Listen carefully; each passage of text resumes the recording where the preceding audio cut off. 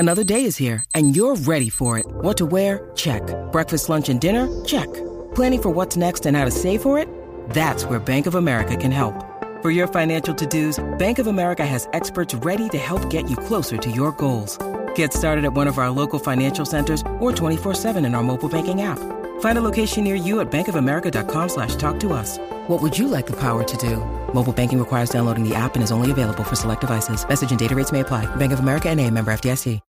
When you need mealtime inspiration, it's worth shopping Kroger, where you'll find over 30,000 mouth-watering choices that excite your inner foodie. And no matter what tasty choice you make, you'll enjoy our everyday low prices, plus extra ways to save, like digital coupons worth over $600 each week. You can also save up to $1 off per gallon at the pump with fuel points. More savings and more inspiring flavors make shopping Kroger worth it every time. Kroger, fresh for everyone. Fuel restrictions apply.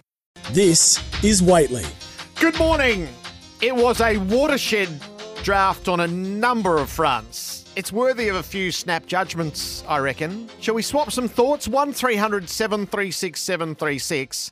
Snap judgments on the first round of the AFL National Draft and 0433 98 11 16. What occurred to you most significantly? The staging of it, the length of it, the numbers that were picked. Here's a few of my thoughts.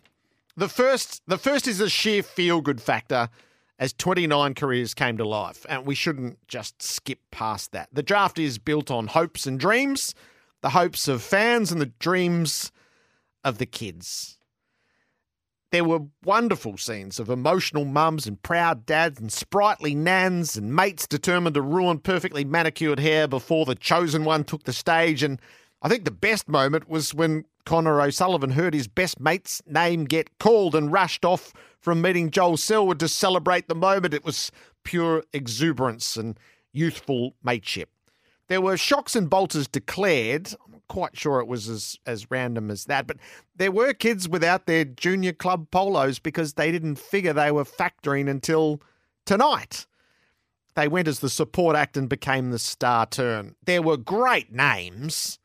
Phoenix Gothard and Colton Olstrup. We're going to have fun with those over the years.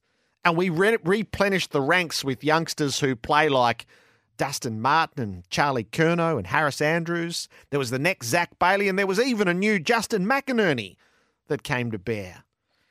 Iconic numbers were passed on. I thought this ritual was really significant. Nick Nat handed number 9 to Harley Reid. And that ritual told you how important Reid is to West Coast in a single image. It ended 8 months of debate about whether West Coast would pick him and whether he was prepared to go there. And then there was Joel Selwood handing 14 on to O'Sullivan. The size of that Guernsey suggested the Cats knew exactly who they were choosing. This draft was defined by the Allies, and that's a night that the national competition has been waiting for generations. It was far less heartland Victoria populating the future, but rather Palm Beach, Currumbin and North Launceston and Albury. Gold Coast matched 4 players in the first round. Tasmania produced 4. And that in itself prompted 2 contemplations. It's a heartening glut of first-rounders out of the Apple Isle that hasn't been seen for a long time. And in a few years' time, it's going to need to be the new norm. The second was that could those boys in their 5th season be the core of the Devils' inaugural team in 2028? In the future, one of the foundation principles must be that no Tassie kid ever leaves the island to play AFL again. They need the ring fence around the Apple Isle. The main theme, though, of the draft was the sheer absurdity of 29 players constituting the first round. To me, this feels like a tipping point. We have an 18-team competition, and the second round starts at 30. It does make a mockery of it to some degree. A points system implies that there should be a moment when you've maxed out and can't afford to keep matching bids. That's not really how it works, is it? I'm no sympathiser with West Coast, but a team that is historically bad got pick 1 and their next chance is pick 30. The team 1 place above them amassed picks 2, 4, 20, 22 and 23. If North Melbourne rise before West Coast, it's not going to take a mathematician to figure it out. Last night, it actually reminded me that, remember that World Swimming Championships in Rome where every world record was obliterated by the supersuit swimmers and everyone knew that it had gone too far? Gil McLachlan said in September the AFL chooses compromise and manipulation in all sorts of different forms, from compensation and assistance to academy picks and father-sons. A first round of 29 picks? I think that's time for a major review. There's a scenario in which there are fewer picks tonight than there were last night, which tends to weaken the whole notion of the first round. And that doesn't even start with the idea of, how about the contemplation of trading future third round picks? That's pretty much the norm. That's why it went so long, incidentally. There's no real need to rush draft night. If you're bored, flick it off. Let the kids have their time. Was that the best staging of the event? Formal and slick used to be the way. Now relaxed and casual in a pub environment. That was quite striking. I actually didn't mind it. A bit less po-faced than it has been in the past. I had one other snap judgment. I came away with the feeling that Damien Hardwick and Alistair Clarkson can't help but be successful in their second tenures. And when the stories are written, last night is going to be a bedrock for what's achieved in those new eras with the draft hands they were able to collect. It all combines to emphasise the game's capacity to renew, as the stars that will soon capture our imaginations were presented as youngsters on a night that's themes are largely hopes and dreams. Oh, the butterflies said a bit there when it started them, but yeah, it's just a big relief. And no, there was a lot of huge opportunities that come my way this year, and I was happy to take it with both hands. I appreciate all you guys, and thanks for the support. And I couldn't do it without you guys, so love yous all. Yeah, I'm super excited. They have a super exciting list, and obviously Clarko coming along. So yeah, the future's bright, and I'm keen to be a part of it. Yeah, it's amazing. You know, Joel's obviously a legend of the game, so to be presented the jumper by him's pretty special. Yeah. Yeah, it's so special to do with all my family that you just saw there. It's huge, and yeah, so proud to be officially a Gold Coast Suns player. Yeah, it's really exciting to join that club that you've been involved with from such a young age. But yeah, just can't wait to get stuck into it. I'm over the moon to work under the likes of Clarko and such a young, up and coming, developing list. I'm really excited to be sort of part of that journey, and I'm just keen to get to the club and develop those relationships and just really get to work. Oh, this is amazing. I feel like I'm in a dream again.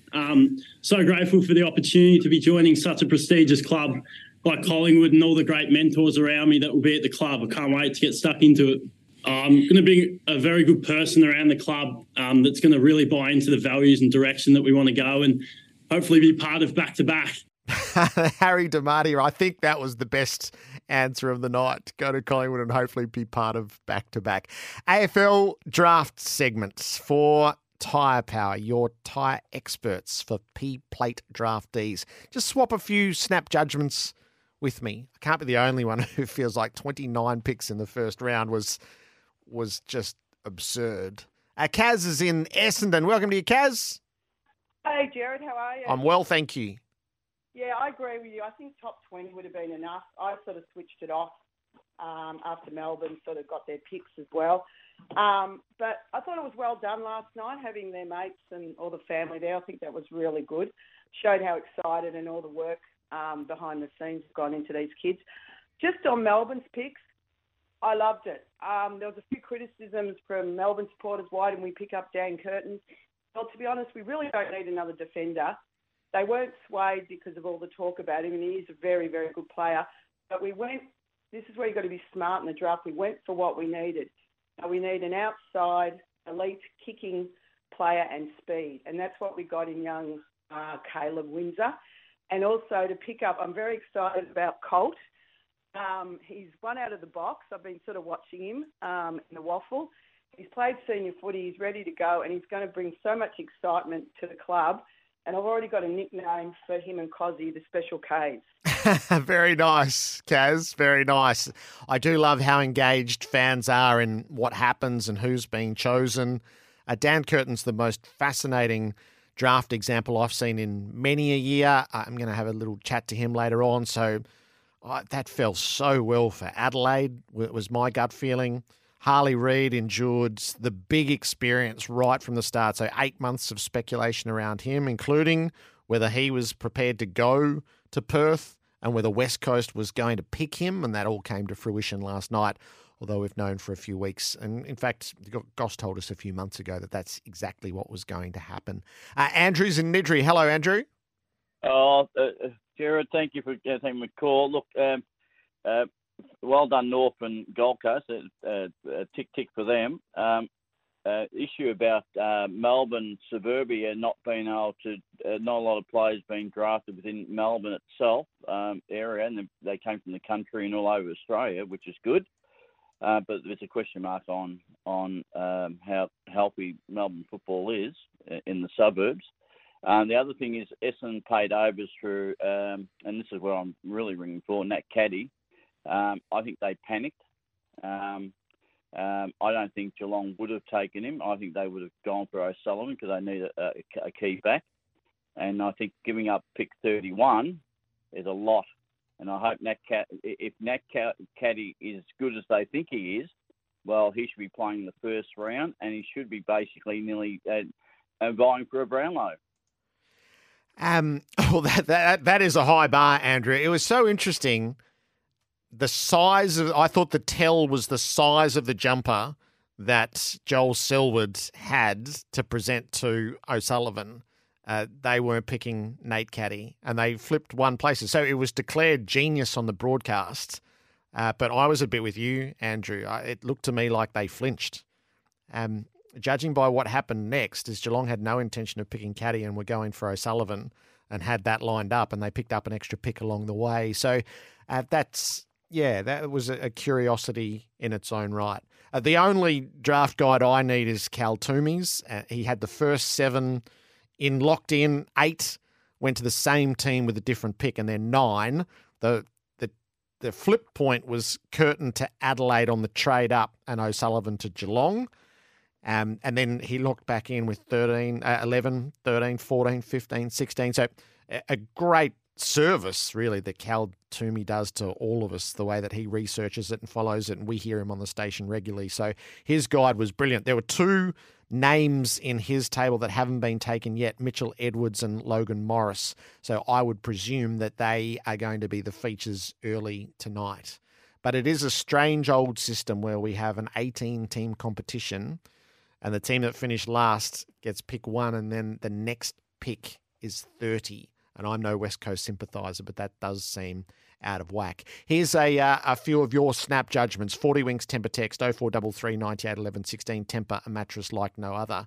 J-Dogs are great dogs, man. Couldn't believe the similarities between the Dogs' number 6 pick, Riley Sanders, and Jason Horne-Francis. Both strongly built 185 centimetre blonde mids of Indigenous heritage with similar struts and socks up, laugh out loud. As a Dogs fan living on the Gold Coast, it's great for the code for 10 Allies kids to be selected on the first night of the draft. Footy in Queensland is developing for both boys and girls.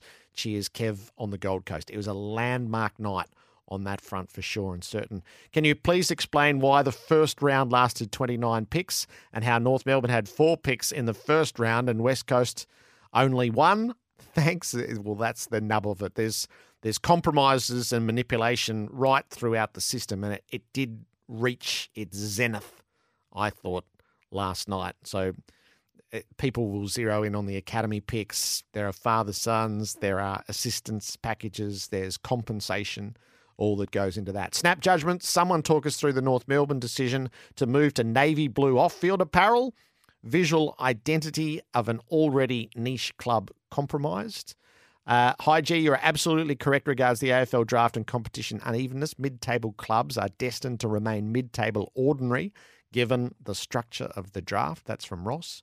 By far the best part of the night with a handful of bolters getting selected who had only come to draft night to support their more fancied mates. The genuine shock in their faces were priceless. Cheers, James. Matched only by their need to quickly find a polo, which didn't fit them. Fans are generally only interested in their own team. They would have watched if their team were involved. I'm a North fan, and I had a watch party at my house with friends. Loved it. Great stuff. The 3-hour draft would have suited you well. Pat's in Melton. Welcome to you, Pat. G'day, Jared. How you going, mate? I'm well.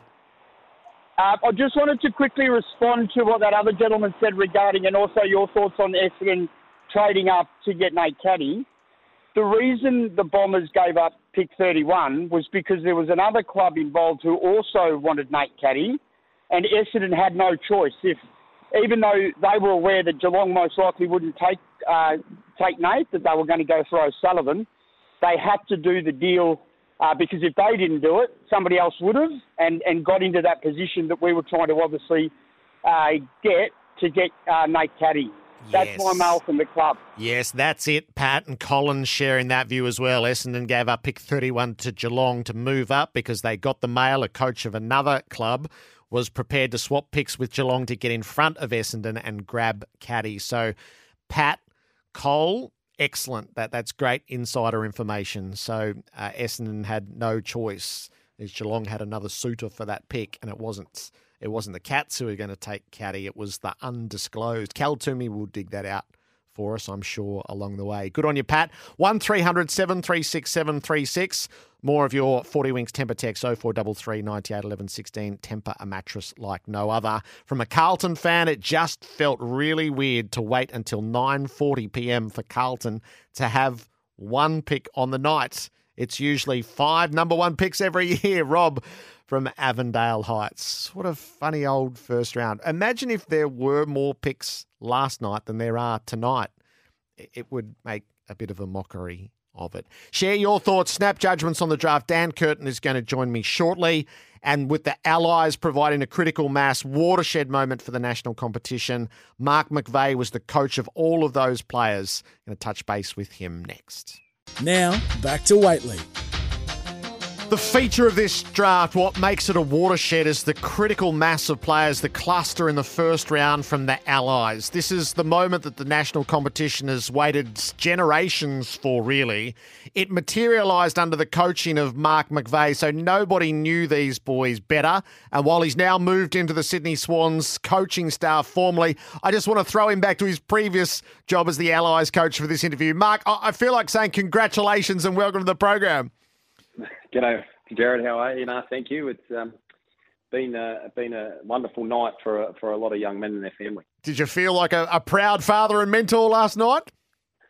Oh, I think it's always nice to be able to have a small part in their journey, which was fantastic. I mean, it was for them to speak so highly of the Allies when they get interviewed around their experience, I think that just makes everyone within the programs feel great. Yeah. The numbers, just the raw numbers. I know it's an extended first round at 29, but did it feel like a watershed to have so many of those Allies players taken so high? I think so. I think what it highlights, Jared, is I think it's a validation for a lot of people, especially in the northern states and, of course, Tasmania and the other territories, is that, the work that has been done, the coaching that has been put in from all the various states and the programs, you just have to look at Caden Cleary, been in the Swans Academy since he's 10 years old. And, it's just amazing to see the Swans take him in the draft. The Swans Academy right now are just having an intake of around 750 kids, and all those kids last night will be thinking, wow, I've got to be a part of this because there is a clear pathway. So I think it was a watershed moment for the academies in the northern states, but also the pathways that the coaches and all the people that are providing it. Is it important for the national competition to have those players come through? It's very important because I think, there's unique challenges wherever everyone has their challenges, whether you're in WA, Victoria or New South Wales. There's unique challenges around that, and we understand that. Sometimes not everyone is across those challenges, but certainly the people that are in those states, especially in our northern states, they understand the challenges, they respect them, and there's a hell of a lot of hard work put into making sure that the pathway is clear, making sure that they get the best coaching, but also they can see a clear vision to what they're doing. Clearly the players that got drafted last night from the Allies, especially that are aligned to the academies, they get a look at first-class facilities from a young age. They see their heroes walking around. They train in the same facilities when they get the opportunity. And I think last night was just a massive validation what they're doing is fantastic. How big for Tassie, Mark, at a time where the licence has been granted and there's been a lot of discussion around the dearth of draftees that have come out of Tasmania, to have 4 first-round picks at a moment where the level of investment is about to burst forth and the hope that this will again become the norm as once it was?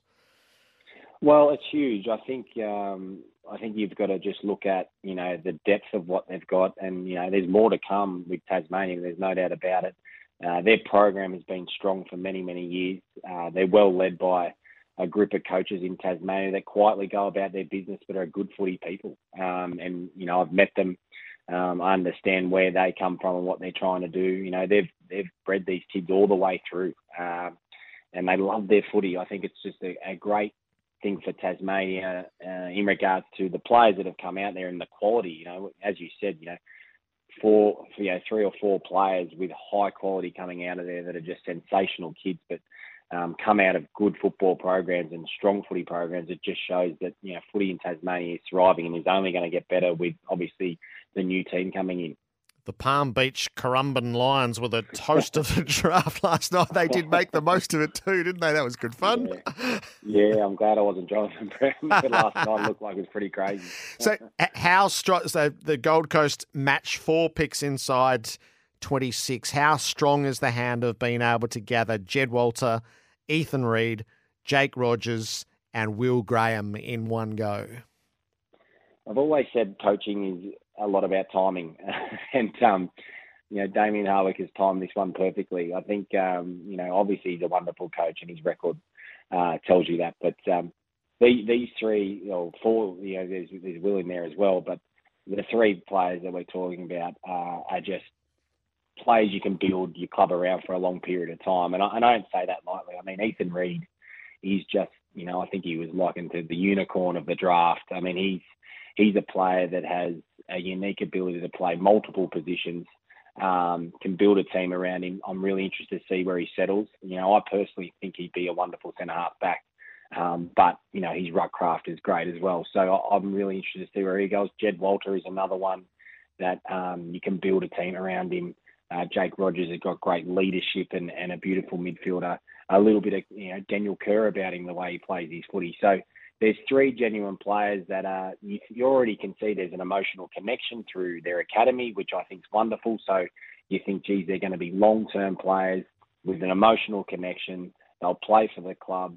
They'll lift the club to where they need to, and there'll be no danger of other clubs in the near future trying to get these players, because you can see there's an emotional attachment there, and I reckon that holds you in good stead. So they've done really, really well, and they're 3 top-class players. And I guess that's you're seeing this firsthand in Sydney now is for all the wrinkles that there have been in bringing the Gold Coast through, is to have the players come through their own system. They belong to it, so the churn factor just gets removed in one go. That's right, and I think you're exactly right. And I think the other part of this is the young kids that are in these academies now. And as I said, they're coming in at 10 and 11, and they make their way all the way through until they're able to be drafted. Look at that and say, wow, if I can do the right thing, they're well coached. There's a clear pathway. I love Gold Coast. I love Brisbane. I love the Giants, or I love the Swans. It's generational support. It's family support. And it just brings a whole new breed of footballers through. So, and that's clear with the W as well, with the academies. The young women that we've got coming through is incredible as well. You've got a couple of young men that you'll continue your journey with now, Caden Cleary and Will Green, who have come through the Swans Academy and been drafted in last night. So moving into the coaching staff will give you hands-on experience with those boys. Yeah, I'm really looking forward to it. I obviously spent a lot of time with Caden for 12 months with the academy and also the Allies. But Will obviously is a different one, but being from Victoria. But we're very excited about the players that we were able to get into the draft. Clearly, they were outlined beforehand. They fell where we wanted them to fall, which was fantastic. And it's always great to see targeted players that you like come up when you need to draft. So I think all of us at the Swans are pretty happy with what we've been able to do so far. Mark, you know the landscape in Victoria as well as you do nationally as now. Is to the unease or the fear-mongering that might happen in Melbourne today, seeing the critical mass of players through academies and a first round that goes to 29, which was rather remarkable. Would you caution against that? Look, no, I would, because I think what we're seeing is ebbs and flows of obviously the academies. If I had to look deep into next year's draft from an academy point of view, especially in New South Wales or a Swans one, it's probably not as deep. And I think this is just one of those years where it just all came together. Now, clearly, you have to look at Phoenix Gothard, who goes at pick 12. Now, before the Allies campaign, he wouldn't have been probably in pick 40. He wouldn't have been any earlier than that. But he has an outstanding campaign, but he's supported by really good players, and you get elevated, and he goes at pick 12 to the Giants. Now, clearly, he's a needs player because, it supports their game plan. He's really quick, really agile, gets up and down the ground. So I think, I would caution against it. I think there's, why it's a fantastic year this year, and all credit goes to all the people that are involved. It's not going to be like this all the time. There's a lot of hard work to be done. And if you think about it, Caden Cleary started at 10 years old, would have played with, hundreds and hundreds of kids that have come through the academy. He pops out. He's the only one that gets drafted as an 18-year-old after of all those kids from 10 or 11 years of age. A lot of hard work, and it's just one. So, it's not... For me, I would caution, absolutely, there's a lot of hard work still to be done. Yeah, not rivers of gold, but just an ebb and flow of the talent that you might be able to get. That's right. Yeah. Hey, Mark, thanks for your insights today, and great work throughout the year, and good luck on that Swans coaching panel now. Yeah, good on you, Jared. Thanks for having me, mate. Terrific. Mark McVeigh, he was the All-Australian coach from the under-18s. He led the Allies to an unbeaten run at the championship and the title, and that critical mass of players on a watershed night for the draft on that front. 0433 98 11 16 40 Wings Temper Text, Tempera mattress like no other. You can call with your snap judgments from the draft, 1300 736 736. Here's Nathan in the newsroom. Nathan, thank you. Here's some of your thoughts. Good morning, Jared. I agree that the informality of the draft was an improvement, but as a parent, I have to point out the important difference between a relaxed atmosphere and the guy on the microphone suggesting the newly drafted lad go the knuckle on his older brother. That was an awful moment. Very amateurish last night, Jared. Draft night needs to be a lot more polished, needs a lot more polish to be applied. Looked like a big schoolies night on the Gold Coast. Why is it a strange system, Jared, in your mind? The AFL are doing everything in their power to make certain clubs more competitive. It's not strange. It is what it is. Surely you can see this, Craig from Keilor. I have no problem at all with Gold Coast. We should be celebrating their academy as the best in Australia. I want to know why Swans and Giants academies have not been able to develop the same amount of talent each year when they have access to a bigger pool. The ebbs and flows that Mark McVeigh just described might be an answer to that. Nay to the draft naysayers, Jared. Swans, Tasmania kids coming through. Suns, Tasmania kids coming through Swans Academy. The Kangaroos took kids from everywhere. The market forces will even it out when the time is right. But if you want a truly national competition, this is what it looks like. More of it, people. That's from Ian. There can't be the over-reliance on Victoria the way there has historically been in the heartland for it to be the truly national competition. This is the breakout moment. The question is whether everyone has access in a way that represents equity and fairness. We don't really do equity and fairness though, do we? Now the Suns have local kids playing for them instead of blow-ins. Watch the crowds come to watch these boys. That's from Clint. With all the Victorians and other AFL states going to Queensland, those kids are going to continue to play AFL up here, so the academies are just going to get stronger. Would be interesting to see the participation numbers after COVID and after COVID in Queensland. Thanks, Daniel. You're not the only one making that point.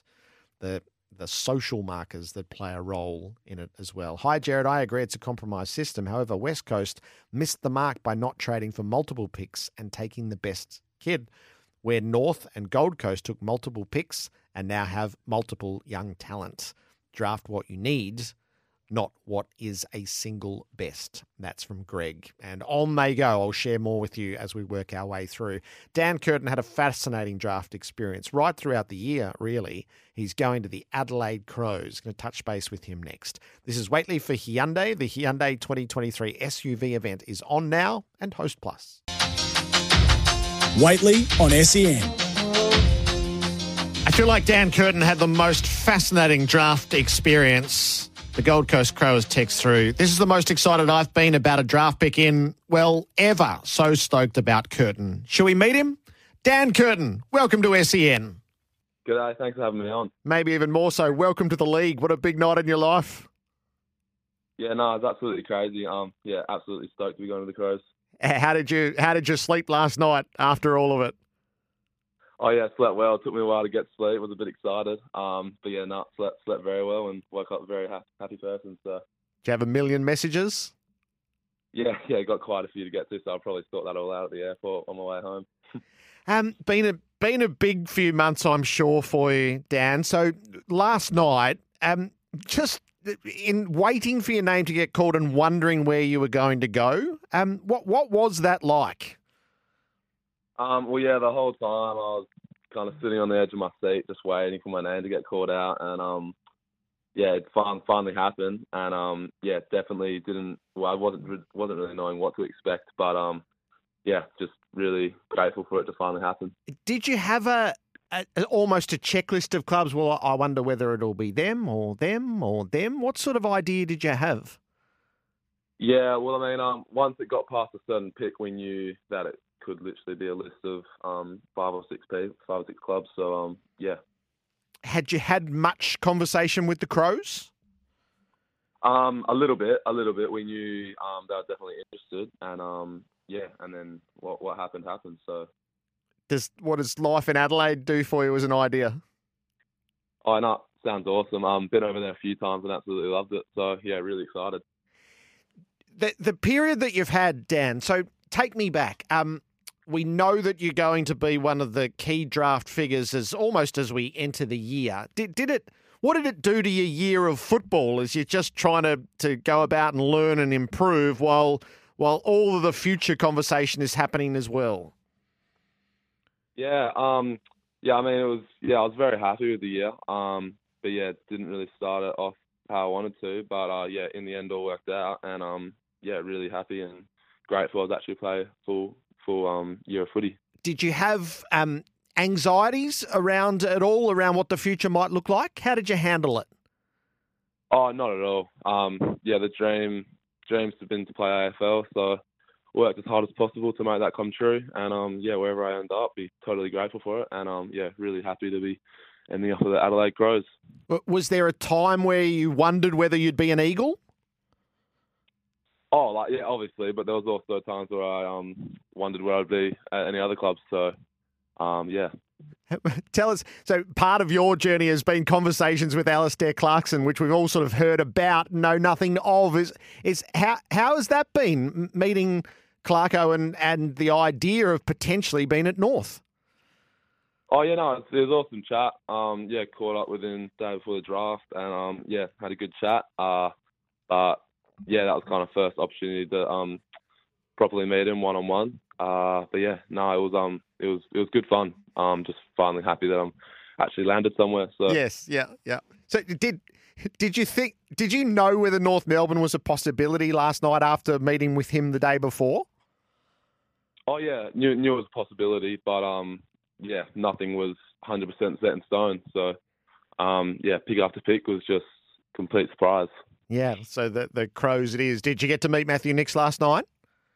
Yeah, got to meet him. Yeah, it was awesome. What did he tell you about what's coming?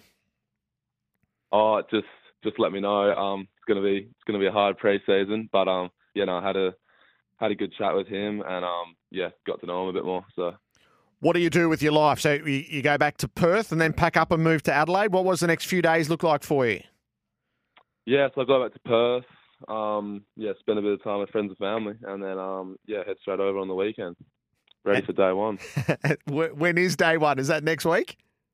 Yeah, I think it's Monday next week. So really excited. Yeah, is that so excited? Is it at all daunting as well? Oh yeah, definitely. But at the same time, like been waiting for this moment, and the past few weeks have been a big lead up. So yeah, I'm just prepared for it, and I'm really excited. How ambitious are you for next year, Dan? Will you set yourself to play early? Yeah, I've definitely got goals that I'm going to set for myself, and definitely going to try to put my best foot forward for that. And but if not, then I'll just go back to training hard and keep pushing for a spot every week. What spot would you like to find yourself at? Is the versatility is a big part of your story. Where have you played your best footy so far? Haven't really talked too much about positioning with anyone yet, but definitely think I'll be pushing for a spot somewhere in the back line. And if I'm lucky enough to be able to get that spot, then yeah, I'll be stoked. And so I guess everybody's got a theory about the young players as they come through, and whether you're the intercept defender, whether you're the tall defender. How do you see yourself? To be honest, probably not the answer you're looking for, but yeah, I'm really, really happy to kind of play any position that the team needs me for. So yeah, whatever that is, yeah, I'll be really happy. The most striking aspect of last night, Dan, is just how long you would have all been dreaming of your league career, and it becomes a reality. How far back could you trace it? Oh, definitely to when I started. Like when you're a young boy, you always imagine playing AFL and think it's a dream. But yeah, it never really becomes a reality till that final year of footy when you've actually got a proper chance to put your best foot forward. And but yeah, so it's been a few years in the making. Yes. Did it become more intense as each year went by, and you realise as you grow that you've got ability and that it might actually be possible? Yeah, 100%. Yeah, every year you get a bit more, put a bit more thought into it and get a little bit more nervous. And but this year's been absolutely great. And yeah. Who did you have with you last night to share it with in Melbourne? Yes, I had a lot of the family. Had two best mates, brother, mum, dad, granny, uncle, and manager, and then I'm talent manager from Claremont. So that's fantastic that so many of you are able to share it. Will it make it something that you'll always look back on fondly? Yeah, 100%. Definitely going to be something I'm going to look back on for a long time. Probably one of the best nights of my life. So yeah. And obviously it was a long night. Did you get to go out and have dinner as a collective afterwards, or what did you do once the formalities had finished?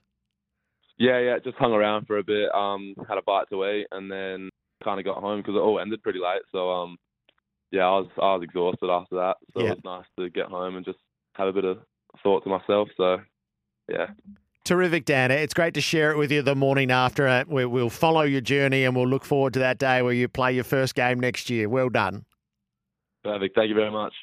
Now, back to Whateley. A few of your thoughts to round off the draft discussion for the time being. Shout out to Jason Jeffries from Palm Beach Currumbin High School. Coached the three boys that have gone to the Suns in the AFL program at the school.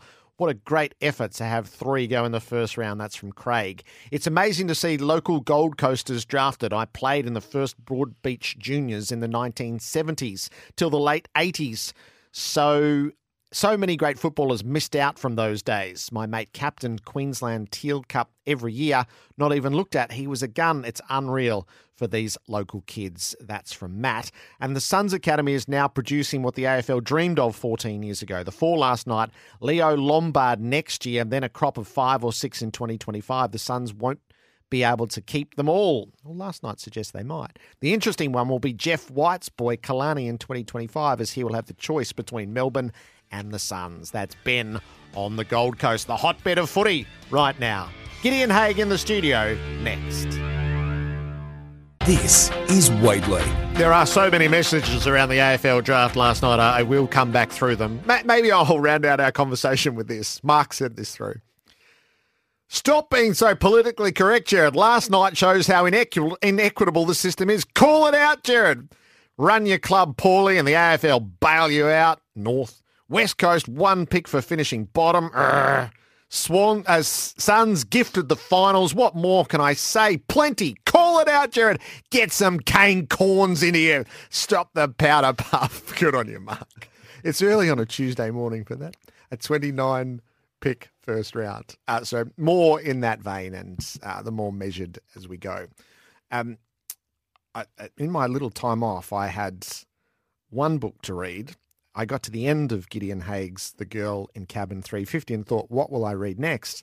And in the post the very next day came Gideon Haig's next book, Ashes 2023, a cricket classic. What could be more perfect than to go from one to the other? And our timing is deluxe here. Gideon, welcome to the studio. Great to be here, Jared. Are these books 49 and 50? Yeah, they are actually. Raise the bat. Yeah, and I've just received advanced copies of 51, and I'm hard at work on 52. Good stuff.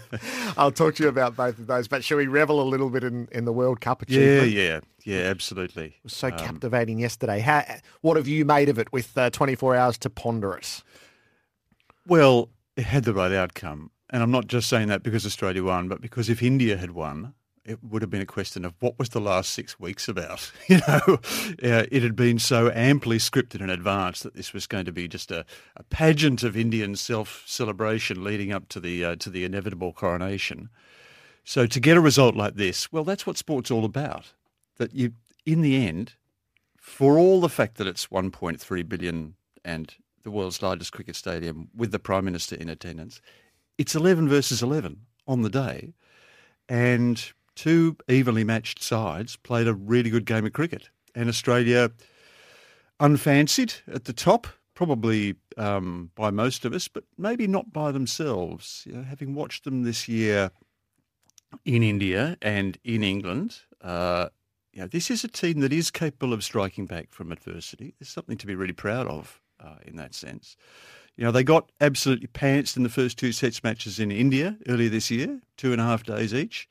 And they came back and won the third, and no one thought they'd do that. They held their own against England, who were rampant all over them for 5 Test series, and ended up retaining the Ashes. And this time round, well, no stars, some virtuosic individual performances for sure, notably by Maxwell. But in the end, it was that team where someone puts their hand up in every single game. We all know those teams, don't we? They just somehow have a knack of making the best of crunch situations. How much of it was a triumph of good decision-making by the right people at the moments that mattered most? Well, look, in the end, you have to make a lot of decisions in a game of cricket, and if even half of them pay off, you've done pretty well. But there was a clarity about Australia's decision-making that was really impressive in terms of selection, in terms of decisions being made at tosses, in terms of in-game match management, and a recognition of moments where the game was there to be won. Even in that middle period of the Indian innings, where Australia was constantly permutating its bowlers, knowing that India had this long tail, knowing that Rahul and Kohli couldn't afford to take too many risks. That idea of kind of smuggling cheap overs into the middle of the innings must have been inordinately frustrating. And, that's how Kohli gets out, because he's defending and attacking and falling between two stools. I hardly ever see Kohli drag on. That's a man who's not thinking completely straight. And then the ball starts to reverse, and immediately Cummins brings Stark back into the attack to take advantage of it. That's quicksilver decision-making. That's on the spot. The coach hasn't told you that. You just recognise it and you go with it.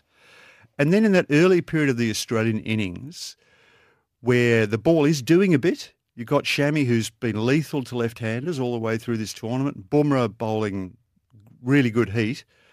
They lose 3 wickets, but they go hard. And by 6 or 7 overs in, the asking rate's down to 4.5 and over. So from that point on, Labuschagne comes in at the perfect time to settle in. And every time it looks as though Australia needs a boundary, somehow Travis Head finds one. Just outstanding cricket. Great to watch. In the end, not a close game, but every wrinkle and every instant was worth cherishing. What are we learning about Pat Cummins, the captain? Well, I always say this about captaincy. 90% of it is what we don't see. It's how the team is travelling, how the team is feeling about itself and each other. Are they confident in one another? Are they coherent? Are they enthralled to the team plan? And a lot of that comes from the captain. A lot of that comes from his relationship with the coach and the support staff. So just the manner in which Australia tackled this World Cup was a testament to his captaincy. The 10%, which is tactical decision-making, well, like I said, you have to make a lot of calls. Some you get right. If you're getting half right, you're doing well. Well, he got more than half right. He got them 100% right in that final. Look, and one day cricket comes out of it well. It's not set and forget captaincy in ODI cricket. You do have to think on your feet. It's not something you can nut out in advance. And Cummins showed that it can be done by a bowler as well as a batter. I feel like the story I most want to hear is what happened at 0 and 2 when the team. Yeah. There's no disguising how a team feels by the way a team's playing, and they dropped so many catches in that game against South Africa. And I would contrast that to how they fielded in the semi-final and the final. So if that's a guide, whether it's I don't know, is it a meeting? What is it that happens at 0-2 that changes?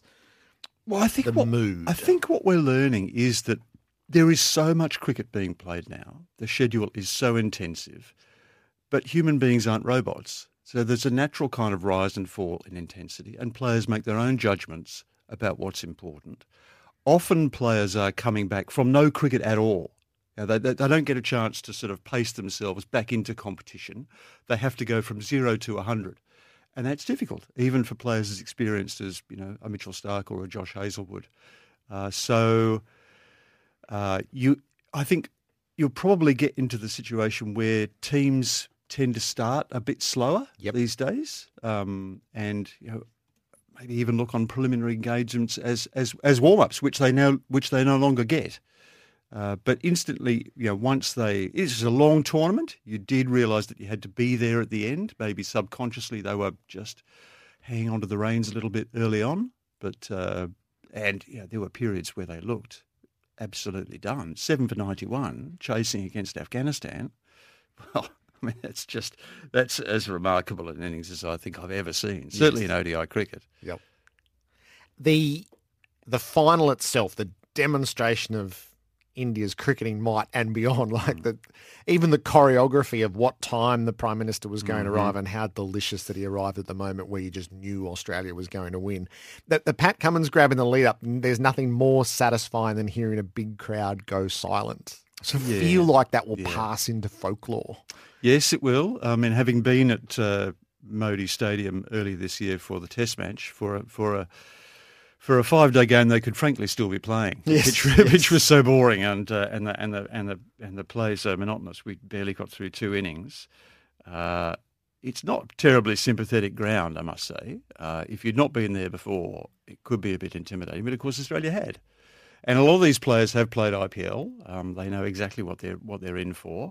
So you have to come up with ways to respond. And Cummins' line about the satisfaction of silencing a crowd was well considered, because when the crowd found themselves silent, what did they do? They couldn't fool themselves into believing that they could make a noise. That was genuine mass dejection. Yes. Yes, I love it. It was. So they couldn't get going during India's batting after the first assault. Yep.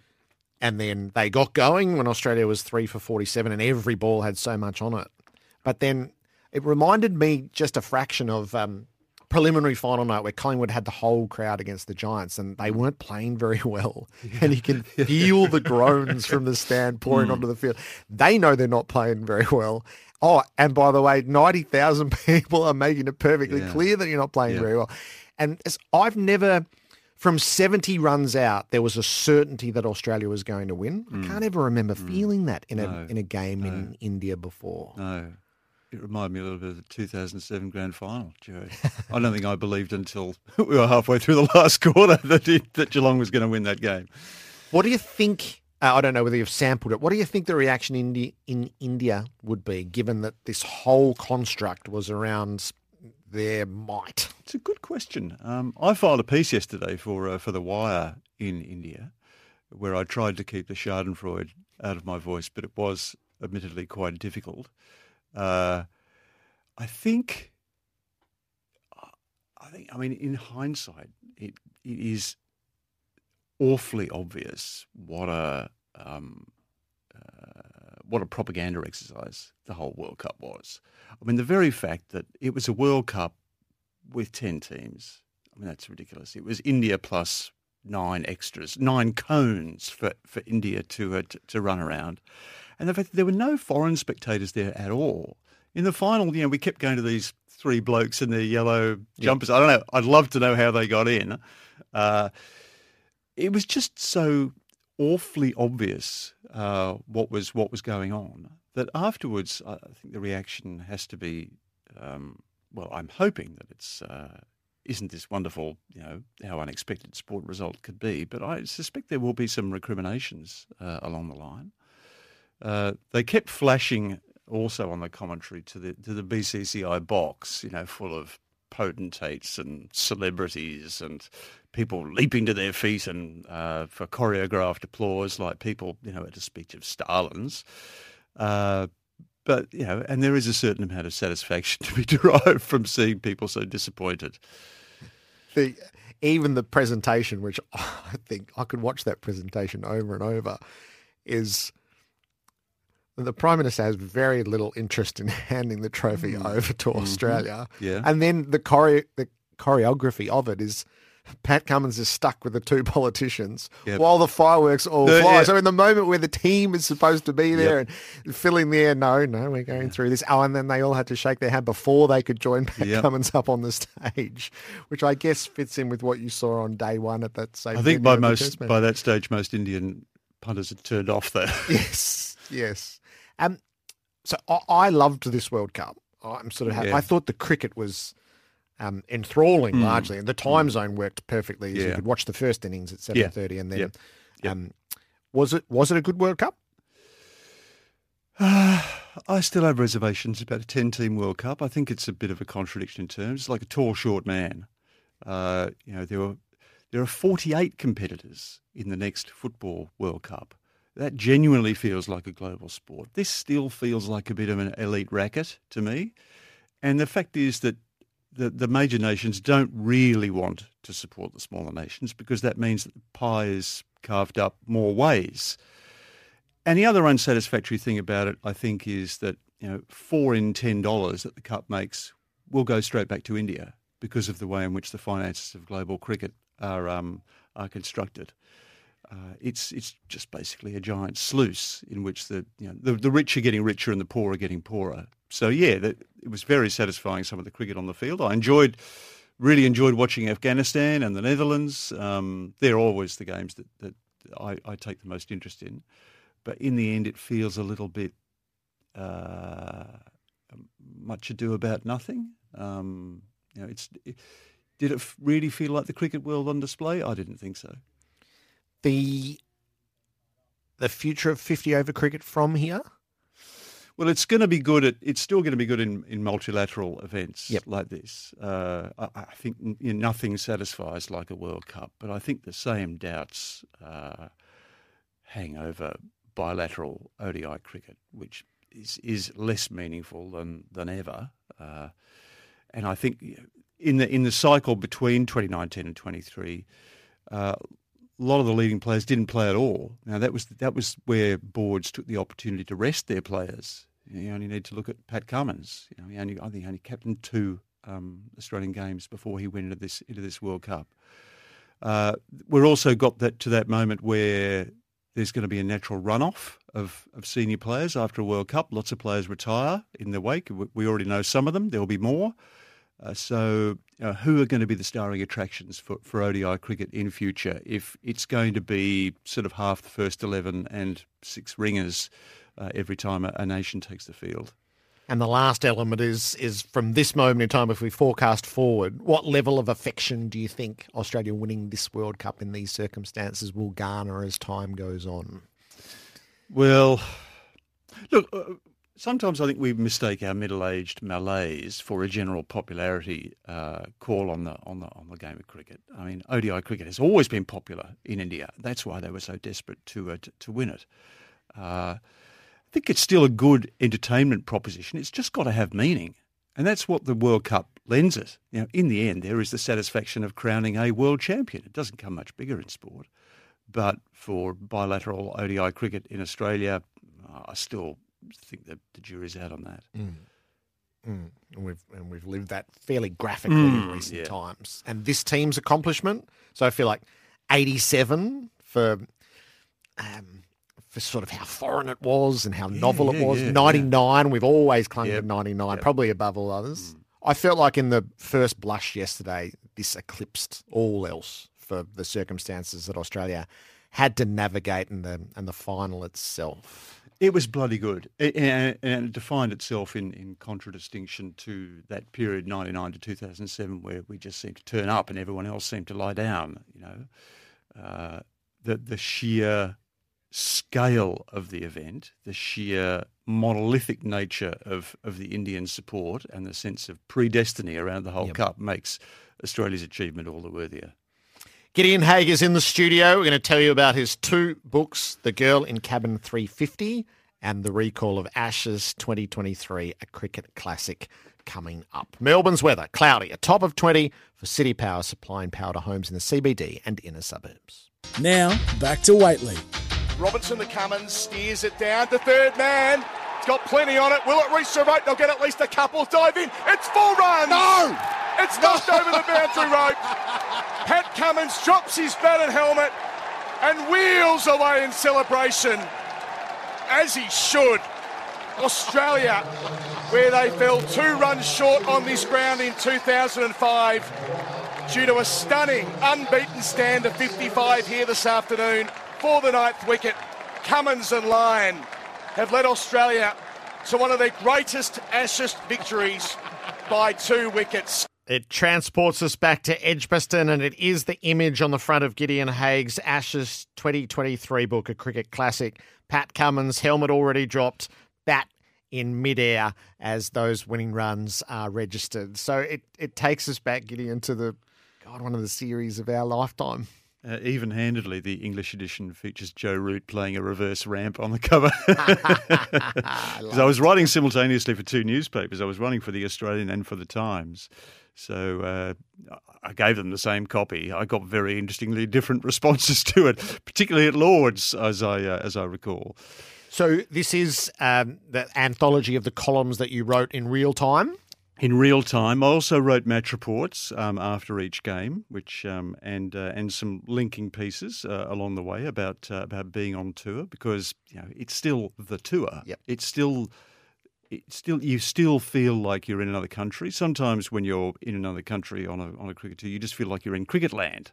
You never see anything of what's surrounding you. But England, there's still the opportunity to take in the surrounds. I played some games over there. I went to some interesting places. Pete Lawler and I were podcasting, and it was a serious travel as well as sporting experience. How do you, with the months that have passed, and it is one of the series of our lifetimes, how do you think back on it as a whole before we pick out the individual instances? Well, so I'm glad I've done the book, because these things do disappear quickly down the memory hole, and it was compelling. That some of the longest days of sports writing I can remember, days that went very, very late, for very, very close results. Test match cricket tends to blow margins out. Because over the course of 5 days, a definitively good team can put a fair distance between themselves and an ordinary team. These games went into the last hour each time with all results possible. The only Test match that was one-sided was the Old Trafford game, which was washed out. As a sports writer, you're always thinking, I'm as good as my material. You can't turn strawberry jam into caviar. This was caviar. You just had to provide the bread for it, and it was absolutely delicious. It was like 2005. I was there for 2005, writing for The Guardian. That I thought was going to be my benchmark sporting experience, but I think 2023 might have been even better. Is it day 5 at Lord's? Is that the day? Well, that was hilarious that day. I was watching through the glasses as Bairstow wandered out of his ground, and I saw the stumps break, and I saw him look over his shoulder in consternation. I thought, oh, you're out, mate. You're out. There's absolutely no doubt. And you know it. and you're looking around in panic for someone to save you, but you know that you can't be saved. So they wander off, and about 5 minutes later, Athers comes over and he says, in that sort of Athers way, "So what do you think?"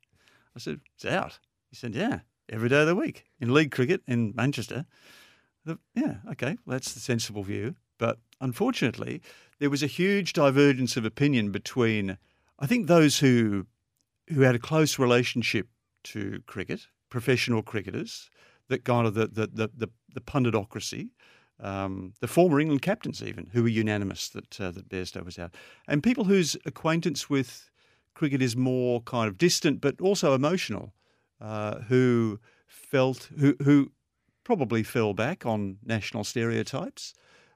For the English, it was an example of the Australians. They always take things a little bit too far, and the Australians always, and also the Australians thinking, "Oh, the English, they're just so precious. Really, they should just get over themselves." It was kind of hard to. It was a very complete cleaving of opinion. It was very hard to find a middle ground. I played a game the day afterwards for the Authors 11 at Burghley Park, so I was the Aussie there, and I did a Vox Pops beforehand. What did they think? Everyone thought it was out because they're cricketers, and they're sensible. But when we were out in the field, a wicket fell late in the day, and the new batsman took a fair while to get to the crease, and in our celebratory huddle, someone said, "Oh, we should appeal for timed out." And they all looked at me and said, "Oh, let's leave it to the Australian." Now, that's what they'd expect of him. Did it change life on the streets, the environment around the test matches? Did you think it was already hostile? Actually, I mean, in the lead up to that, there'd been people complaining that it was too polite. Okay. That the two teams were getting on too well, that there was a little bit of an absence of needle, a bit of a lack of competitiveness. Well, that was fixed overnight. And the crowds were poor after that. The crowd was terrible on that last day at Lord's. And, of course, the behaviour by the members was absolutely obscene. You kept sort of waiting for someone to laugh, but no. It was deeply, deeply earnest and heartfelt. And I went on Talkback Radio on a few occasions, and people were very emotional about it. I suspect they were emotional about more things. I thought England this summer felt more brittle than I can remember it before. I don't know whether it's the cumulative impacts of Brexit and 2 years of COVID house arrest, but there was a feeling somehow that they were just a bit chippy, spoiling for a fight. And if it hadn't been this, maybe it would have been something else. You wrote about the crowds and about previous experiences in England. Is there a risk that we return the favour in a couple of years' time? I dare say there will be, yeah. I'd like to think that we would set a better example. I actually think that crowds in Australia over the last few years have been pretty good. The incidences of misbehaviour have been pretty isolated. In fact, sometimes I feel that all the sort of killjoy ordinances out there have spoiled the fun of being in an Australian crowd. But the fact that the response in England kind of passed without very much comment and was sort of completely unregulated, and Australians were just regarded as sport, was a bit galling. If an Indian player had stumped Bairstow under those circumstances at Lord's, you wouldn't have heard boo. Right. You wouldn't have dared. You wouldn't have dared take on the might of India. There is a feeling that Australians are just fair game, and they just have to suck it up. It's more than just the action that happens on the field with cricket. I felt quite Republican afterwards. Very nice. More with Gideon after Nathan in the newsroom. I thought the decision to define Bazball in the dictionary missed the whole point. It's just the most bland idea of it's attacking cricket. No. It is so much more than that. What do you think Bazball is, having lived through it? Well, we went on a bit of a journey because we were the great Bazball skeptics when we arrived. We thought, okay, you've been able to do it against these other sides, but wait till you do it against Australia. Well, they did it against Australia, and they just kept on doing it. I never thought I would see two teams approach cricket so differently. You know, they scored at 4.74 runs and over the course of a 5-test series. They allowed us to bowl one maiden every 19 overs. And we considered one maiden every 5 when we were batting. We scored at 3.3 an over. It was like watching an ideological argument for Test cricket, with both teams absolutely dedicated to the mode that they were following. I think I'd be interested to know what the Australians think of it in hindsight. I wouldn't be surprised if you see Australia play slightly more attacking cricket this summer, because there's no doubt it was fun, and and the England team did get a lot of momentum out of it, and a lot of unity out of it. The fact that everyone had to sign up to the plan. There were no atheists in foxholes where baseball is concerned. Did England win the drawn series? Yeah, I suspect they did. Yeah, I hate to admit it, but they probably did. I think if there'd been another Test match, I think it would have gone England's way. Obviously, Manchester was overwhelmingly in their favour, and it would have been amazing if they had won. If they'd won from 2-0 down, the only time that's happened since 1936-7, that would have been remarkable. But in the end, I thought it was probably a fair result. Even though England played exhilarating cricket in those first 2 Test matches, it was error-strewn cricket. They got wickets with no balls, they dropped catches. There was that impetuous declaration from Stokes in the first Test. They made mistakes and allowed Australia to get back into games that Australia had no right to. So when they were 2-0 down, but to their credit, they're 2-0 down and they just say, well, we're just coming back for more. We're not modifying our approach at all. They bring Mark Wood in and he's just a revelation. It's just something about watching super quick, raw pace bowling, and he was exhilarating in those last 3 Test matches. Amazing that he played 3 in a row, because he found it very difficult to string consecutive Test matches together, but he was outstanding to watch. He was like the Jofra Archer of 2019. And that last day at the Oval, well, you just wouldn't have been anywhere else in the cricket world. It was just astounding how many emotions you went through that day. I thought Stuart Broad, incredibly audacious to announce in advance that it was going to be his final day of cricket. That could so easily have blown up in his face. But amazingly, just occasionally, cricket goes to plan. Are we allowed to lament the ball change? Or, as Athers points out, is that where we become the whinging Aussies? Yeah, look, in the end, I don't think there was any sharp practice involved on that last day. There was a ball change in the 3rd Test match where Australia got an advantageous one, and Mitch Marsh suddenly started to swing it around, and he got Zach Crawley out. These things are always a bit of a lottery. In the end, it was a relatively brief period when that ball swung. Anderson, the best swing bowler of all time, didn't swing it at all. So there was something about Wokes and Wood in that offing that goes to their skill, not simply to their opportunistic the advent of a newer ball. All right, that's Ashes 2023, a cricket classic. It's a series that will be studied for years to come, and this will be a centrepiece of it. More favoured in this instance, I think. So if you've read Gideon's Certain Admissions, A Bohemian Scandal, or The Night Was a Bright Moonlight and I Could See a Man Quite Plain, we'll tell you next about The Girl in Cabin 350. This is... It's a remarkable story, and it's a study of proper journalism, which I'm happy to tell you about with Gideon next. Whateley for Hyundai. The Hyundai 2023 SUV event is on now, and Host Plus. Whateley on SEN. Gideon Haig's writing is so much more than sport. If you have collected in recent years Certain Admissions, A Bohemian Scandal, The Night Was a Bright Moonlight and I Could See a Man Quite Plain, with the cricket bat as the murder weapon, I add The Girl in Cabin 350, Dossier of a Disappearance. I don't want to tell the story of this book, Gideon. I do want to thoroughly recommend it to people. Okay, all right. But I don't want to spoil much of what's in here. But so just give me a snapshot of who is Gwenda McCullum. Okay. Right. Well, I'll tell you how I came upon the story. I was launching a book late last year by the journalist Michael Cannon, posthumous memoir.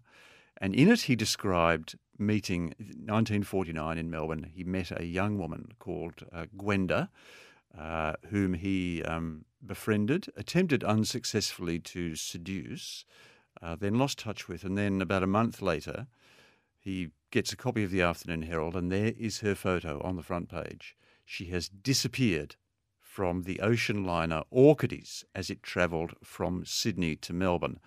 She had gone to Sydney. She was coming back to Melbourne with a whole gang of people who were coming to Melbourne for the Melbourne Cup. In those days, there was enormous ceremony and pageantry about an ocean liner leaving dock. But with this, with the Spring Racing Carnival in the offing, it turned into a bit of an extravaganza, very inebriated, very celebratory, with punting going on by radio on deck as the ship travelled. Such a great scene that you've written. And the night got out of hand. The next morning, her cabin door was opened by the steward, and she wasn't there. And the mystery was never solved. And I thought, gee, that's an interesting story. I've got to find out more about this. And the only way I'm going to find out more is if I write a book about it. So I set to finding out how you do it. And often it's the case that you don't know how you're going to write these books when you begin with. It's just a case of following every trail until you can go no further. The beauty of this book is you don't quite realise which rabbit hole you're going down until you've taken us down them, which in real time, how much can you learn from a coroner's inquest to divorce papers? How do you know where to look?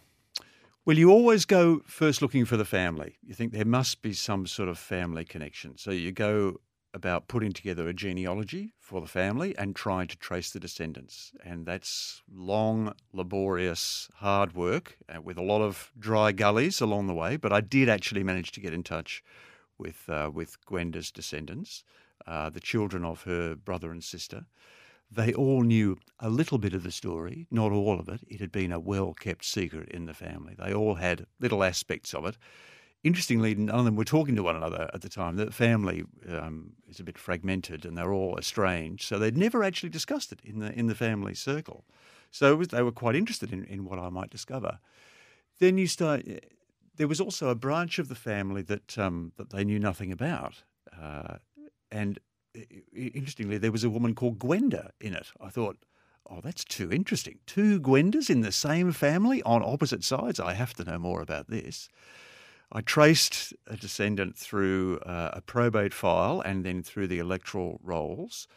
I found that there was still a telephone number for a man called S.F. Thomas in the phone book. I wrote letters to that address, didn't get a reply. Thought, okay, there's nothing for it. Out of suburban Melbourne, took 2.5 hours to get there on train, a tram, and walking. No one there. I put a note under the door. And a couple of days later, I get an email from S.F. Thomas, who now lives in the Philippines, who has rented the house out to 4 young blokes, but they have recognised my name as a sports journalist and said, oh, Gideon Haig's trying to get onto you. You should give him a ring. So I all of a sudden found out about this other family that was never acknowledged, that was fundamental to the story. Look, it was such fun to do. But I never took my eye off the fact that it was a profound tragedy, and it had huge impacts on the family. In some respects, the family's fragmentation is a result of that day, of this mystery that was never resolved, this secret that they were never able to talk about, and this unacknowledged person, this gap in the family circle. It's boots on the ground, old school journalism.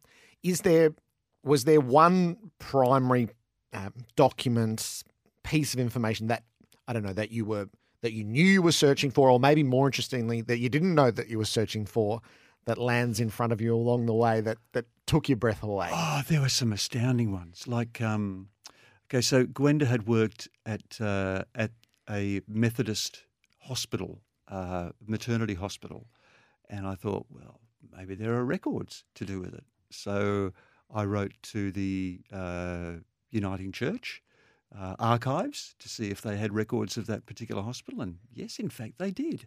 And not only that, but they had a scrapbook of photographs from that hospital, which had recently been donated by another nurse. And there she was, pictures of Gwenda, looking beautiful, looking very attractive, looking terribly vivacious with her whole life ahead of her. And to hold that in my hand, well, that was just astounding. And then there was the watch. Her watch survived in the family's care that she was given on her 19th birthday. And to hold that was to feel uncannily connected to this thwarted life. Look, it was a fantastic journey. That's part of the fun of journalism, isn't it, Jared? You start off not knowing where it's going to take you. You just have to go with it. You have to go with the story. Nothing is foreordained. You might find out something, you might not. But in the end, it's just terribly rewarding. I love the idea of the dossier of a disappearance. There's theatre life in Melbourne from the time. Yeah. There's fantastical stories of battlefields and war adventures. It's amazing in the different directions. Nightlife in Sydney. It actually gives you a really interesting glimpse of Melbourne in this period. That period between 1945 and 1956 and the advent of television, there are a lot of people out on the streets in Melbourne of a night because you have to go out and find your own entertainment. So all sorts of paths are crossing.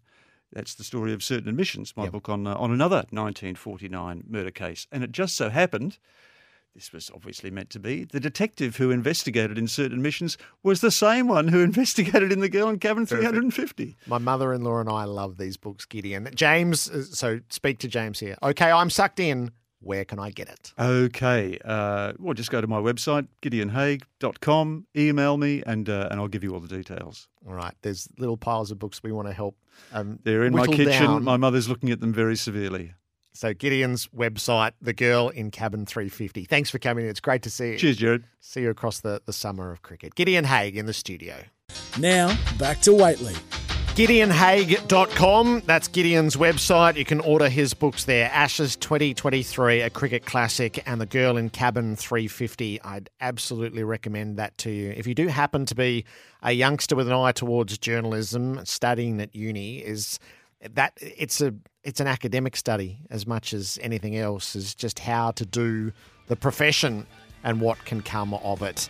Some very sad news in footy circles, which we will share with you in a moment.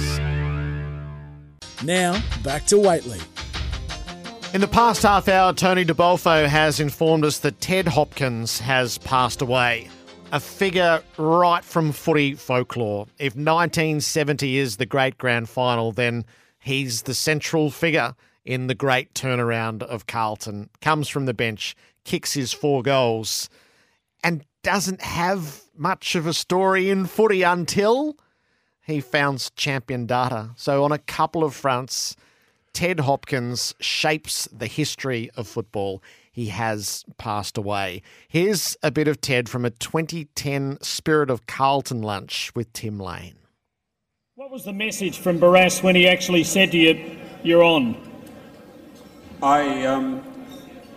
My best recounting of what happened at half-time was actually the message from Jack Rout, who Quiet, please. In this room, some of the people will remember what a great character he was as chairman of selectors. And early on, you know, when they came off the ground, I think Jack sort of said, be prepared. During that year, I'd spent, I think, something like 20 games starting on the bench, so I was pretty well rehearsed and expected what my role would be. I understood the relationship with Ron. He respected some of the attributes I had, which was to sort of read the game quickly and get on and just be lively, be energetic, trying to make a difference. So, you know, we often argue about this. You know, he says he made the call late in the halftime break. It was Jack Rout that I knew that there was something happening. He'd given you a warning, but Barras delivered the official confirmation. Is that a fair assessment? Yeah. And he came on and kicked 4 goals. Ted Hopkins, in his 29-game career, he only played 1 game after that 1970 grand final. Ashley Brown got to know Ted through the years and knows the history of these things so well. Ash, thanks for coming in. Jared, good to be here. He's such a figure, isn't he? He is, he's adored. He's an iconic figure at Carlton for his role in that 1970 grand final. And he's the classic small forward that, Hawthorn drafted one last night. Plays at the feet of the tall forwards, gets the ball and kicks the goal. He sparked Carlton with those 4 goals. And within a few minutes watching, wasn't at the game, I've seen the replay. Within a few minutes of that third quarter, he sparked Carlton. He was the difference maker. Something different. Poor old Bert Thornley gets dragged. Hopkins comes on, kicks those 4 goals. Hero of the game. Right, plays one game afterwards. One game in 1971 and disappears from football for probably 20 years, 25 years, to the stage where he would be recognised. Are you Ted Hopkins? No. Right. Didn't want, just wasn't into footy at all. He sort of a bit of alternate lifestyle, that sort of thing, bit of a hippie, I think. And then he had the epiphany. And that is champion data, which now sort of governs so much of the game. It is. And so he's had worked out, and I helped edit his book. If I'd known about this, I'd have the book. I helped put together the book he wrote with Slattery Media in 2011. But he had the sort of the come to Jesus moment about stats in footy could be done better. I think he had a mathematical, analytical background. We used to get a green book from Ray Young once a week when I was back at the age, and they were your stats. You'd get them a couple of days after the game, and he realised this could all be done a hell of a lot better. So in the mid-90s, he started, how can stats be done better? So, and the internet was coming in, online data was becoming in, and so he tapped in at the perfect time to build the stats business, understood the data that clubs were after. That was a big part of champion data. There's the retail side of champion data that we see. There's the wholesale data that the club and the industry get from them. And he foresaw all of this. So it's just a perfect storm. The internet, the game becoming full-time professionals, bigger coaching staffs. He rode that wave and created champion data. And fantasy football, of course, grew out of, that we all play, or most of us play, grew out of that stats information as well. So he was just the right man at the right time. A quirky guy. We used to see him at the press box a lot. He'd be doing stats. He'd be hanging around the media centre. Fascinating guy to talk to. Really, really a bit eccentric, I think. And I think his former teammates would say the same thing. But, if you talk about the people who've turned football from the old suburban competition it was into the national behemoth it is now, he has a role.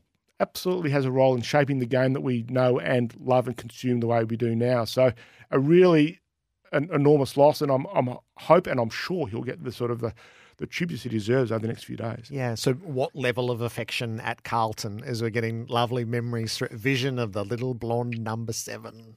Yeah, it's just fantastic. I think he was a water skier back in the day before he became a footballer as well. He was a water skiing champion of some sort. So yeah, just a wonderful part of Carlton. And he embraced football again later on. He then fell out with champion data and he had TED stats for a while, but and he had a third way of looking at football which never quite took off. But if you get a chance to trawl through a bookshop and find his book, The Stats Revolution, I think it's called, really, and his life story and how he came to see the statistical part of the game, it's a great read. Ash, thanks for popping in. Good to be here. So the sad news that Ted Hopkins has passed away. Tony DeBolfo, the Saucy Valley. Ted Hopkins, water skier, author, poet, publisher, broadcaster, data analyst, and as a Carlton Premiership player of 1970, football's most famous bench warmer. Vale Ted Hopkins. Staying with our footy theme, our AFLW segment for MEGT, helping women kick their career goals in the trade industry. It might be the best game we've seen yet, the semi-final between Geelong and Melbourne that went to the wire. We've ticked over 23 and a half minutes in the final term. Lauren Pearce grabs it out of the ruck, curls it around. It's a behind. It's a behind. Melbourne trail by 5 points. Emerson takes the kick in. High ball for the Cats. Melbourne need a mark. They don't get it, but off hands Mithun. Feeds a handball to Heath as the siren sounds. Geelong are victorious and progress through to the preliminary final in the most extraordinary semi-final we have seen in the AFLW. Melbourne out in straight sets. Sarah Ollie is our guide here, afl.com.au. Sarah, hello. Hello, Jared, and had that Lauren Pearce kick, been a goal and not a behind. We go to extra time, and who knows what happens. But it's not to be. The D's, for the second time this year, out in straight sets. And full credit to Geelong, who were the best team for three quarters. How high an accolade would you award that game? Best yet, best final? What would you say? It's been an ongoing conversation, at least in my groups of friends and in the office all week. Where does this match sit? And I think the consensus is it's one of the best matches we've ever seen. And I think because of the drama of it. I mean, for three quarters, the D's didn't look like they had a hope in hell of even being competitive with the Cats, who at three-quarter time were 30 points up, and they've got 1 foot in the door of a preliminary final against Brisbane. And then Mixon comes out, he moves a few magnets around, and the D's of old were back. Eden Zanker incredible with 3 goals in that final term, and had that Pearce kick gone a different way, it looks like perhaps it was going through for a goal. We might be talking about something very different indeed. But I've got to say, it's one of the best games I've ever seen. What about you? It was riveting. So we were on quite good terms with it as Geelong supporters, and then it really did wind you in. So what are we to? I know Melbourne get the mitigation of they finished so well and they gave themselves a chance late. But this was a pattern that had developed late in the season and afflicted their finals. Is what happened to Melbourne? Well, I think if we dig a little deeper, perhaps this lull has been going on than just the last few weeks. And we've been talking about their inability to score. I mean, at the halfway mark of the semi-final at the weekend, they'd scored, I think, 2 goals in 10 or 11 quarters. So that just shows you how this juggernaut of a scoring team had really dropped off. But from round 1 to 5, they had 5 wins and they were averaging 79.8 points. From thereafter, 3 wins and 4 losses and averaging 44. So really, I think they peaked at the midway point of the season. Perhaps other teams found the blueprint to figure them out. Perhaps it's also, Jared, just really hard to go back to back. And perhaps, as Mixon did say after the match, this shows that there is growth within the competition, that other teams can come up now and can beat the reigning premier. And perhaps that isn't a bad thing, but I mean, the Melbourne girls were bitterly disappointed to go out in that fashion, and they might be asking themselves, what were we doing for the first 3 quarters? If we can produce a quarter like that when everything is on the line, what were we doing? Because they look to have missed a pretty big chance. How significant for Geelong, Sarah, there is the big picture element, as you've referenced there, as we saw on the night before when Adelaide made mincemeat of Sydney, and that's been the gulf between the top 4 and the rest. And even when I spoke to Dan Lowther about it in the lead up to the elimination final, he spoke about it's not, I guess it's an inherent inequity for the time being, and Geelong was able to bridge that. How significant is the result? Oh, it's hugely significant because, as you say, the gulf between the top 3, Melbourne, Adelaide and Brisbane and the rest, has been pretty glaring. It's been a chasm, really. And you go back to round 5 where these two sides did meet, and Melbourne won by 49 points. So they've been able to flip the script in a matter of 2 months. And while they're through to their second preliminary final, it's really their first preliminary final in earnest, because the other time they made the Final 4 was when we had conferences. They played Adelaide back then and they got smashed. They only kicked 1 goal. But they'll be riding a wave of confidence to come up against a Brisbane side who has once again shown that they are one of the sides to beat. But I think this is a real mental hurdle for Geelong, and their one word all season has been starting really strongly. We saw that in the first final as well against the Bombers. And if they can start strongly against the Lions, perhaps just silence that home crowd, it's going to go a long way into making this a really competitive prelim. So I think big ticks for Geelong. Is there a player who has elevated during this finals campaign? And is it Nina Morrison, the number 1 pick?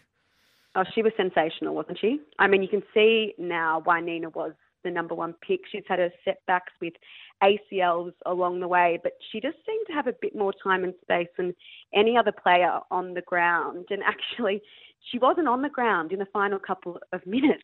So Downlaver just couldn't really get her back out there. So perhaps if she'd been out there, they would have had maybe a little bit more composure. But I just thought Nina really elevated herself. Amy McDonald, I thought, was sensational. She's a real tough and under midfielder and came out with the first 2 goals and really helped set the tone. But yeah, that midfield at Geelong, it's rather young. I mean, Nina's only 22, so the future is certainly bright there, and she's going to need to play another big role this weekend. The Crows were quite ruthless with the Swans in a 12-goal-2 game. It wasn't surprising. It was very impressive, I thought, from Adelaide after they'd narrowly gone under in their qualifying final against the Lions. Well, the fairy tale came to a screeching halt for the Sydney Swans. We did forecast this. I mean, if you looked at where both sides finished after the home and away season, it was first against 8th. And I mean, the Swans had never played the Crows before. This was always going to be a massive test, particularly on their home deck at Norwood Oval. And I just think it shows the gap between a team in their second year and a team in their 8th year. And, you know, it was a good chance for the Swans to see just what that gap is and the improvement they need to make. And Matthew Clark, the Crows coach, said after the game, I think that's our first 4-quarter performance of the season. So they're hitting their straps, at least in their coach's eyes, at the right time. And for Scott Gowan, you know, he just said, well, we're not quite there yet. And that's just what it is. It's the gap between a team that's been around since inception and one that has come in last season. But the Crows looked rather menacing. And I'll tell you what, I'm looking forward to that prelim with the Roos at Icon Park on Sunday. I think this could be an absolute humdinger.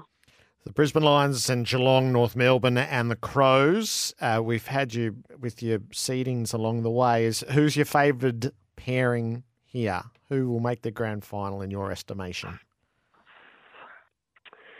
I think it might be a repeat of the first grand final we ever saw, which is the Lions and the Crows. Having said that, North Melbourne have done nothing wrong in the last few weeks at all. I just feel like Adelaide, though, they're at their menacing best, and I think they're going to be really tough to beat. And I think the Lions might just be a little bit too classy for Geelong. But we'll wait and see, won't we? And, of course, we're going to wait and see where the final will be played. If North win, it's at Icon. If North lose and Brisbane win, it's up there. And then if Adelaide wins and Geelong wins, well, then it's over in Adelaide. So there's still a few permutations to work out there as well. Rich possibilities. The AFLW Best and Fairest will be on Monday night, so we've kept this in camera. Could you please roll out your final 5 from this AFLW season as to who have been the best players from 5 up as a precursor to the medal? All right. Well, if I was picking the award, Jared, in number 5, I would have from the Sydney Swans, Laura Gardner, who's perhaps not one of the Swans that we've spoken about in terms of Chloe Malloy ad nauseum, but she's had a really solid season in the midfield and is part of the reason that they've really shot up the ladder this year. In 4th, I'll have a former Best and Fairest winner in Lion Ali Anderson. In 3rd, the Dancing Tiger, Mon Conti. In 2nd, she was the inaugural Rising Star. That star continues to rise. It's Ebony Marinoff. And come on, everybody, in number 1, it has to be Jasmine Garner. Jasmine Garner, you've been so consistent all the way through, Sarah. Jazzy Gardner at Garner at 1, Ebony Marinoff, the Crows of 2, Monconti of Richmond at 3, Ellie Anderson, Brisbane 4, and Laura Gardner from Sydney at 5. And the other order of business is there are 4 clubs now searching for new coaches, Sarah, as the churn's been pretty significant. It's incredible. I feel like the footy has been so good that we haven't really spoken about the coaching merry-go-round, but we've got Beck Goddard retiring from Hawthorn, Steve Simons has parted ways with Collingwood, Michael Pryor and the Eagles have finished up, and Nathan Burke axed from the Dogs. So 4 clubs in the Western Bulldogs, Hawthorn, Collingwood and West Coast all searching for new coaches. And so that's going to be interesting as well with a fair bit to play out. We're just got a month away from Christmas. We've still got the trade period to come up and then the draft on the 18th of December. So I just wonder how quickly these clubs will be looking to get a new coach in. I mean, some of the names that will be bandied about are the likes of Mel Hickey, of course, a former Geelong captain. She's now the Geelong Falcons coach, a former line coach of the Dogs. Perhaps some old names, Daniel Harford, Trent Cooper. They've both coached in their own rights before. Then there's someone like a Jane Lange, who was at Melbourne as an assistant for years and is from the Darebin Falcons and really well regarded. So a lot to play out when it comes to the coaching merry-go-round as well. Sarah, these are busy days. I really appreciate your time. Enjoy the preliminary finals. Enjoy the best and fairest, and we'll talk to you next Tuesday. Thanks, Jared. I'll speak to you then. Sarah Ollie, AFL.com.au, our AFLW segment for MEGT. MEGT Women in Trades. Advance your workforce with female tradie power. Visit MEGT.com.au. Melbourne's weather, cloudy, a top of 22 for City Power, supplying power to homes in the CBD and inner suburbs. Now, back to Whateley. On Tuesdays, we reach across the divide between Melbourne and Sydney. It's a cultural divide, it's a sporting divide, it's a lifestyle divide. Sometimes we find ourselves bitterly opposed and others united. We are united in the glow around Australian cricket. And I do just want to explore the spectacular coup in Australian rugby, which is obviously much bigger news in New South Wales and Queensland than it has been in Victoria. But it is quite the study of a sport that manages to, well, there's a bit of a count here after a failed strategy is probably the most polite way to put it. We do this with Andrew Voss, who is the voice of rugby league, and he is the host of SEN Breakfast in Sydney. Hello to you, Vossy. Good morning, Jared. We are united. Well done on the call. Loved it. How good was it to talk to Barat? He was still at the ground. Yeah. We had him on our breakfast show. He was still there about 4.5 hours later, still at the ground, with the lights still on. What sort of glow do you detect around it? Has it felt like one of the great cricket accomplishments of our lifetime? Yeah, I think people have. I think the assessment straight away was, you can make grandiose statements, can't you? After you've just seen a grand final or an innings, you say, that one's one of the best of all time. But even when the dust settled some 24 hours on, people were still sort of rubbing their chin going, boy, I can't think of a better win. Certainly in coloured clothing, Crash Craddock, I think, got it right straight away. And then strategically, I'm calling one of the great wins in any sport for Australia, tactically. I just think so good. The 22 bowling changes, the little cameos of Mitch Marsh and Travis Head, the restriction of the boundaries, the magnificent fielding that backed it up. No, from every angle, we have experienced, witnessed, listened to one of the great moments in Australian sport, in my book. I think for Pat Cummins in particular, I guess we get to live this in real time with public reaction on various topics, and he'd been labelled a woke captain and there was a portion of the community that wanted to hold out against him because he was prepared to lead, to have a say in real life as well as just in sport. On the sporting front, though, he surely has silenced any of the questions around his captaincy, his tactical nous, and maybe this is the ascension to the level that I think he's owed, which is a feeling of loyalty and love towards him. I think he's a great Australian leader. Yeah, well, look, first and foremost, and across any sport, I've banged my head against the wall about this. Winning Q is everything. Winning makes you feel good for a start. So it's very hard to hop on your high horse and criticise when someone is winning.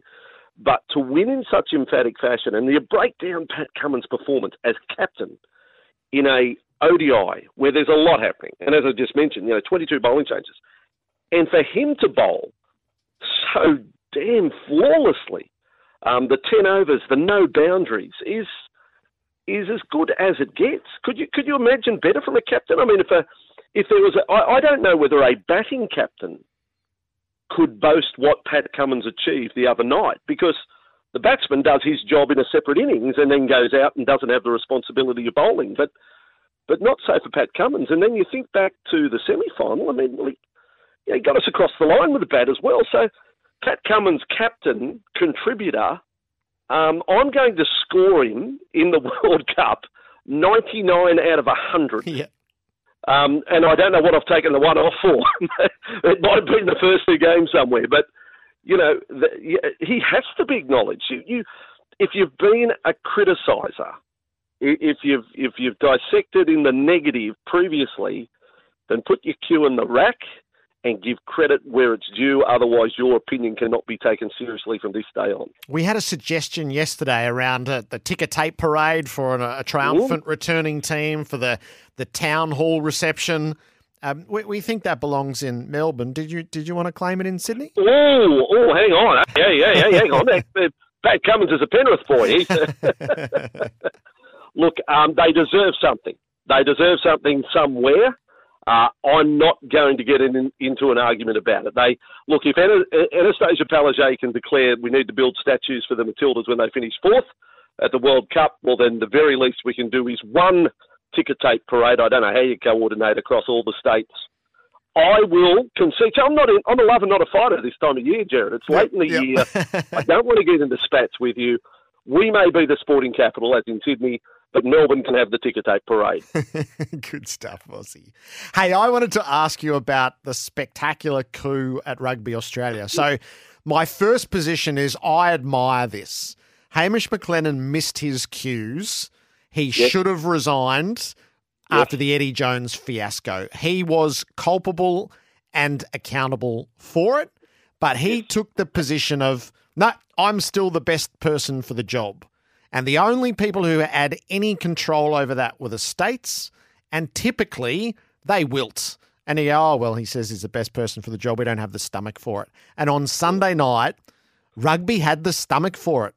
They rolled the man who shouldn't be the leader anymore on the strict grounds of this was your strategy, it failed, you're accountable, a bit like the Optus CEO. You can't go on.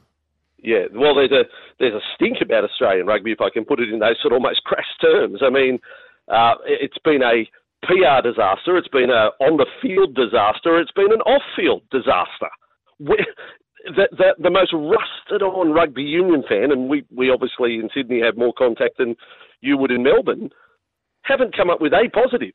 It just feels like it in not just a wasted year, gone back 100 paces wasted year. So if there's no casualty at the top, then what the hell were they doing? What I found funny was that having speared him, the chairman, they then offered him a position on the board. Which is just, which made me think, well, hang on a second, I'm not sure whether I have faith in your vision. And then in the last 24 hours to then come out and say that we're going to have a high performance. Oh, just shake around in the background and get that back. Because rugby is just at a remarkable phase after the botched World Cup, Eddie Jones, the Zoom meeting with Japan. Now the chairman has been rolled. that quirky moment where they offered. So, Vossi, you're just in full steam in the past 24 hours. They've announced. They have announced that they will appoint. This is the direction they want to go. Appoint a high performance director who will then in turn select the Wallaby coach, and the Wallaby coach will be answerable to that person. Now, I'm saying if they really believe that's the way forward right now, I'm saying they're the length of the Flemington Strait and then some away from logical advancement in this in professional sport. I can't believe that you would find a Wallaby coach selected. It's almost like a buck pass to a high performance director. The simple man listening to our show this morning basically made the point, and I say that figuratively. Well, why not make the high performance director the coach? If that person is so eminently qualified, then that's your coach. If there's someone better qualified than that person. So I just think rugby remains a basket case despite the change of a chairman. And they have to prove otherwise to the sporting public, not just the rugby fans, but the other sporting fans in the country at the moment. They're not even laughing at rugby at the moment. They just raise their eyebrows and move on and get on with their life. Rugby is not important at the moment to the rank and file. Yep, they have a lot to work through. Terrific, Vossi. Good man. We'll reach across the divide next week. I mean that. We are still the capital, the sporting capital, Sydney. We've got the Australian captain, Pat Cummins, Penrith boy. I talk about it. Now, back to you, Jared. It's your show. I'm letting that pass. Andrew Voss hosts SEN Breakfast in Sydney. Flight Centre's Big Red Sale is on with limited time offers on flights, cruises, holidays and tours. Book now to save big. Here's Nathan in the newsroom. Nathan, thank you. We have learnt in the past hour of the passing of Ted Hopkins, a figure of folklore from the 1970 grand final and much loved at Carlton as a result with his 4 goals in the second half. A premiership teammate is David Mackay. Swan, terrific of you to take the call. Thanks a lot. Yeah, very sad news, Jared. I knew he wasn't well, but very sad news to hear of his passing. What level of affection, Swan, is there for Teddy Hopkins within your team and within the broader Carlton community? Oh, massive affection because, losing Brass and then now Teddy Hopkins, they were both instrumental in that 1970 victory. And he was revered for the part he played because when he came onto the ground, in fact, it was quite an interesting story because at half-time, just as the players were running out, Brassy decided that without reference to the match committee, that he'd take Bert Thornley off and bring Teddy Hopkins on. And it ended up being an inspired move because then Hopkins set us alight in that second half, kicking 4 goals and really bringing the game from being very much in doubt from a Carlton perspective, 44 points down, to bring us back into the game with those 4 goals was magnificent. And as a result of that, we certainly everybody appreciates and loves Teddy Hopkins for his role in that game, and also the way he was off the ground. He was a good friend to a lot of us as well. So did he have a bohemian streak to him, David? Evidently, he was a poet, and his time in footy was brief after that 1970 grand final. Yeah, look, he travelled to the beat of a different drum. He and Brent Croswell were quite different characters in my time. He was certainly involved in. He had some sort of a business before he went into Champion Data.